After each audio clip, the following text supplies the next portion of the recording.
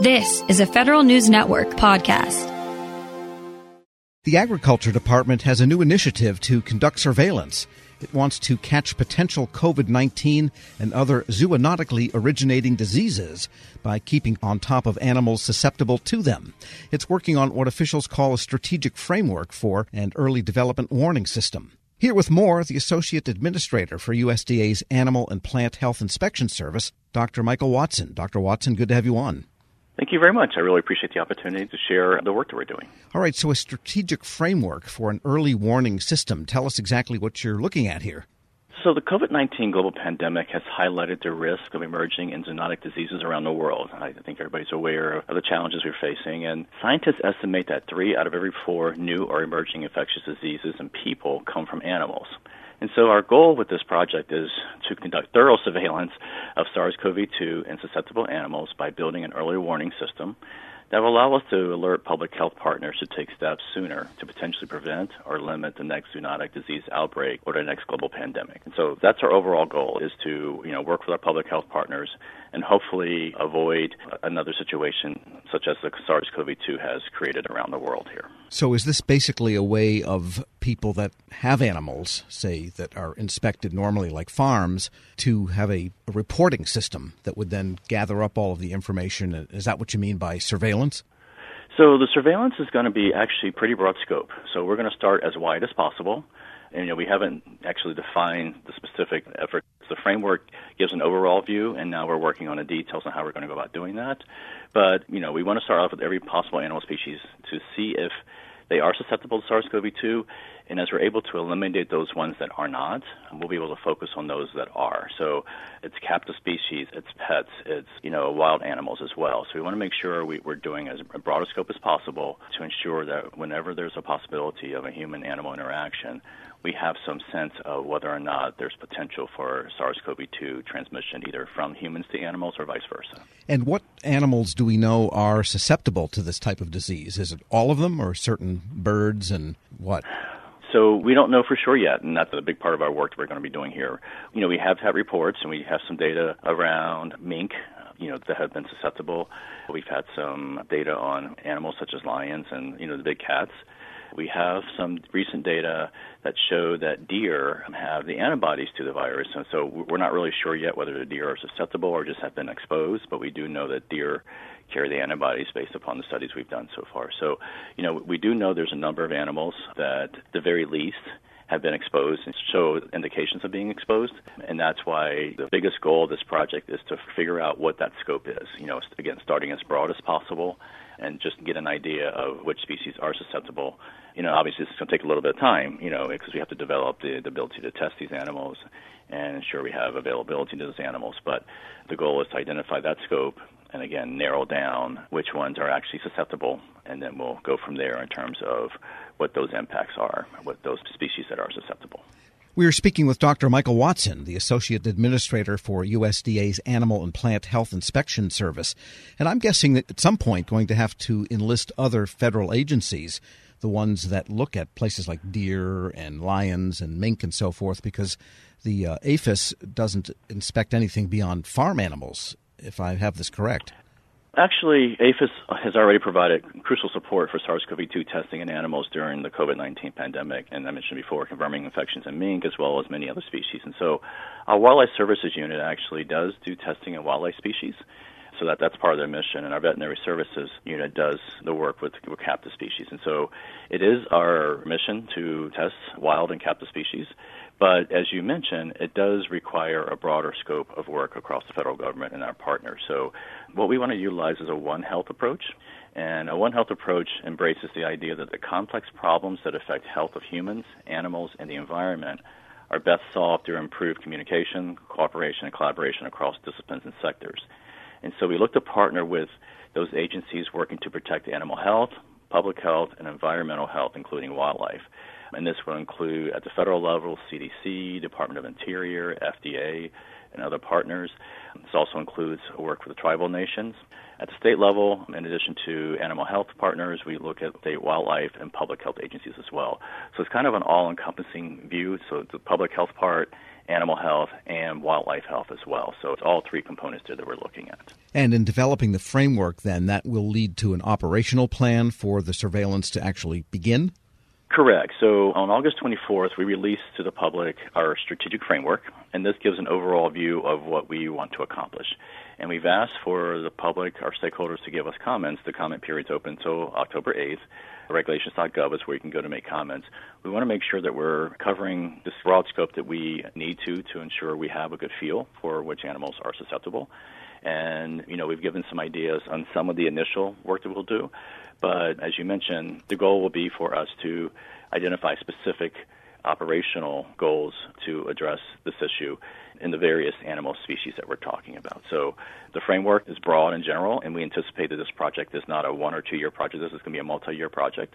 And as we go through these years, we will continue to develop those operational plans to start broadly, narrow it down, identify those species that are susceptible, and then figure out what that means, how they become susceptible, what it means once the animal is infected or exposed.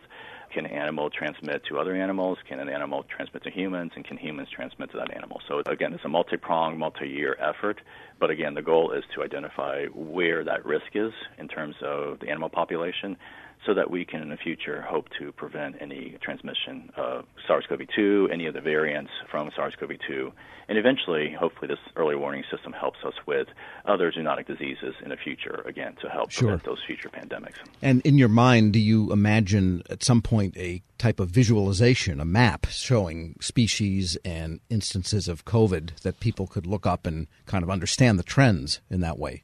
Absolutely. We believe that one of the most critical parts of this work, and it's in the framework, is the collaboration and communication part, right? So we want to make sure that the public, our public health partners, the agencies that support this work are well aware of what those potential risks are. I'm using risk for lack of a better word, but, which animals present that risk, so that we do the proper monitoring, we do the proper surveillance to ensure that we can, again, prevent that transmission from those animals to humans. So yes, absolutely, communication, collaboration is a hugely critical part of this work. And by the way, do we know anything at this point about the susceptibility of other primates, apes and gorillas and orangutans and monkeys, to COVID? Yes, we have had some detections in zoos. I think there's been some media reports around that. So we do know that there has been, again, detection. But what that means, again, we're not really sure. Does that mean that the animal becomes infected and has some significant risk from the virus, or does that mean that the animal is exposed and creates antibodies to the virus? And so that's part of this work as well. So first identifying which animals show positives for exposure, and then, again, going in to see, does that mean the animal is infected? If it's infected, are there severe impacts, or does the animal recover quickly? Those kind of things. We want to make sure that we're able to have a really good feel to be able to tell the story about each animal species, what the susceptibility is, and what the potential risk is for that species. And I'm also curious to know that in, say, deer, which are eaten in some cases, or in just farm animals, livestock, does the presence of that COVID or the antibodies affect that particular animal's or species' ability to become food? In other words, can you eat a cow that might be infected once it's slaughtered and cooked? There's two questions there, actually. So one question is, are the workers who work with these infected animals at a higher risk of being infected by working with animals that have the virus, right? So that's one thing we have to take in consideration and make sure that if we do have infected animals, that our partners, our One Health workers, are protected from potential exposure to these animals. And then, again, your second question is there potential for that transmission from those infected animals to humans through the food supply? And again, that goes into that issue of animals that show positive for SARS-CoV-2. What does that mean? Does it mean they've been exposed? Does it mean they've been infected? And if they're infected, as you mentioned, are they able to transmit that disease to humans, either through the food supply or other means, kind of thing? So that's a huge part of this as well, is to make sure that we have a good feel for what that potential transmission is from the animals to humans. So in the meantime, make sure those burgers are well done. Yeah, exactly. I think that's really important. I hate to say we don't know enough yet to be able to answer the questions confidently that there is no risk, but, again, we hope that we're able to get to that point sometime in the near future so that we can make sure the American public knows what these risks are. Dr. Michael Watson is Associate Administrator for USDA's Animal and Plant Health Inspection Service. Thanks so much for joining me. Thank you very much. I really appreciate the opportunity.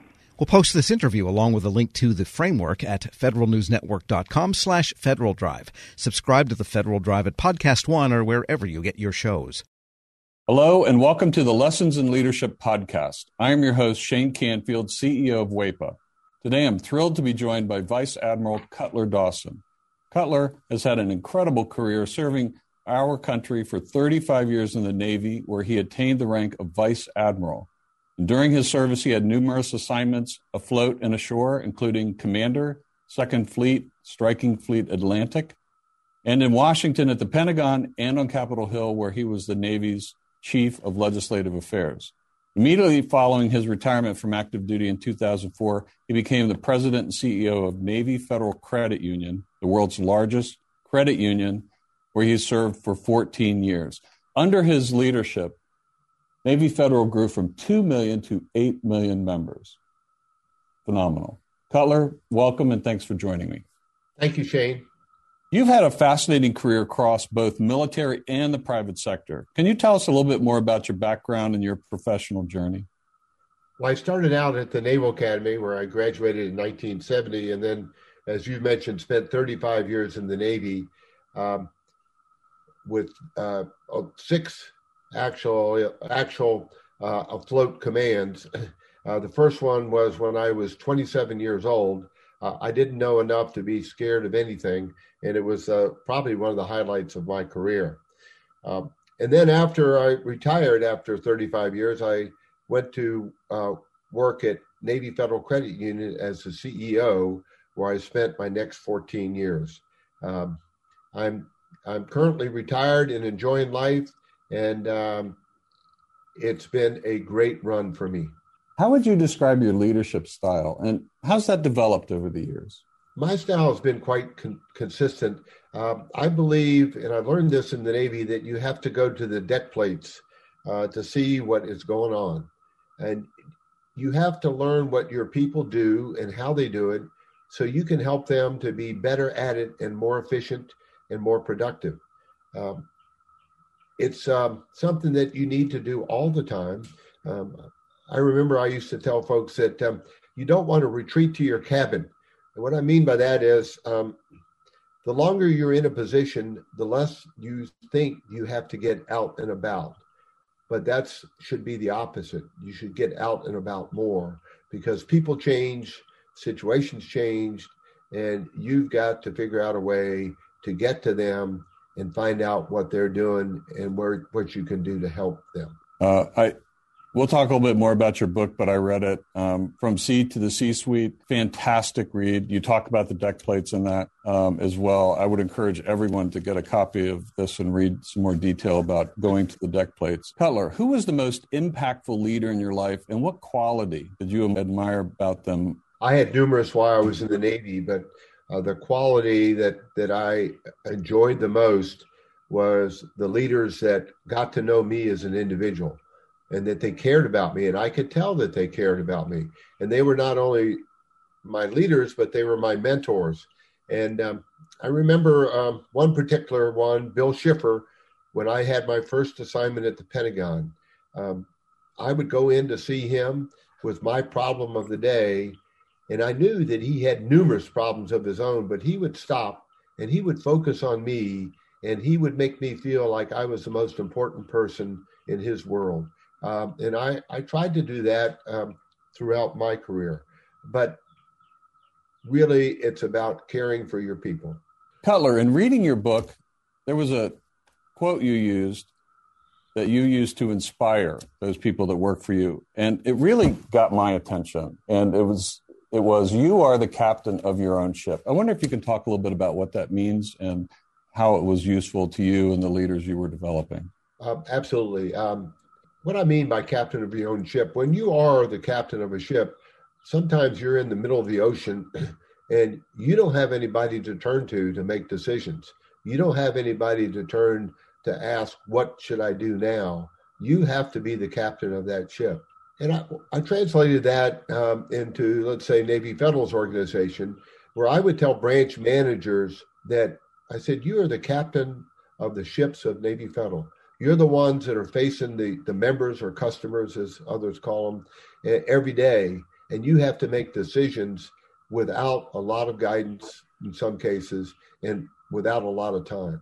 So be the captain of your own ship. Step up, make decisions, do what you think is right, and you never can go wrong. I think that is so important. And you have to give your people a little bit of latitude to take some risk as well, because there is risk for them in doing that and risk to your organization. That's right. And I mentioned that I took command of my first ship with 5 years in the Navy, and I was 27 years old. Well, my boss had 32 years in the Navy, and his guidance to me when I first met him was, Cutler, you do the right thing, and I'll back you up all the way. What a wonderful way to spend an assignment with backup and guidance like that. What great advice. It's clear leadership is a topic you're passionate about. You wrote the book we mentioned before, From C to C-Suite. Can you tell us a little bit about that project? Yes. When I was at Navy Federal, I would tell sea stories as parables to get my point across. And folks would tell me, Cutler, we like your stories. It gives us a picture of what you're trying to tell us. Now, what else are they going to say? They work for me, but I took it as a compliment, and it was. And my wife encouraged me to write a book, and I needed a co-author to help me. And I found a lady named Taylor Keelan, who was the perfect co-author. She turned in my stories into wonderful chapters that I'm very proud of. Where can listeners find a copy? Well, you can get it on Amazon, and you can also get it on the Naval Institute website. And I might add that any proceeds from the book, Navy Federal uses to give to charity. Fantastic. Cutler, thank you very much. Really enjoyed your time and your lessons in leadership and sharing with us your life story. And I've learned a lot, both from talking to you today and reading your book. And thank you very much for your time. It's my pleasure. And I would like to add one thing, if I could, Shane. During my assignments in Washington, D.C., I gained the utmost respect for the civilians that work here every day. They're hardworking, they're dedicated, and they have my eternal gratitude. I got to come and go from the Pentagon. They stayed every day and worked in Washington when I got to go out and enjoy being at sea. Perfect. Thank you. Yeah, WEPA serves civilian federal employees, but your comment is well taken because the interaction between the two is continuous, it's nonstop, and it's critical. So the career civil servants, as well as career military, our country would not be where it is today without them. I totally agree. And I can tell you from the U.S. Navy standpoint, we couldn't operate like we do without them being the backbone of what we do. Thank you very much for your time today, Cutler. And to everyone listening to Lessons in Leadership podcast, we'll see you next time. This episode is brought to you by Zelle. Whenever you're sending money through an app or online, it's important to do it safely. Here are a few helpful tips. First, always make sure you know and trust the person you are sending money to.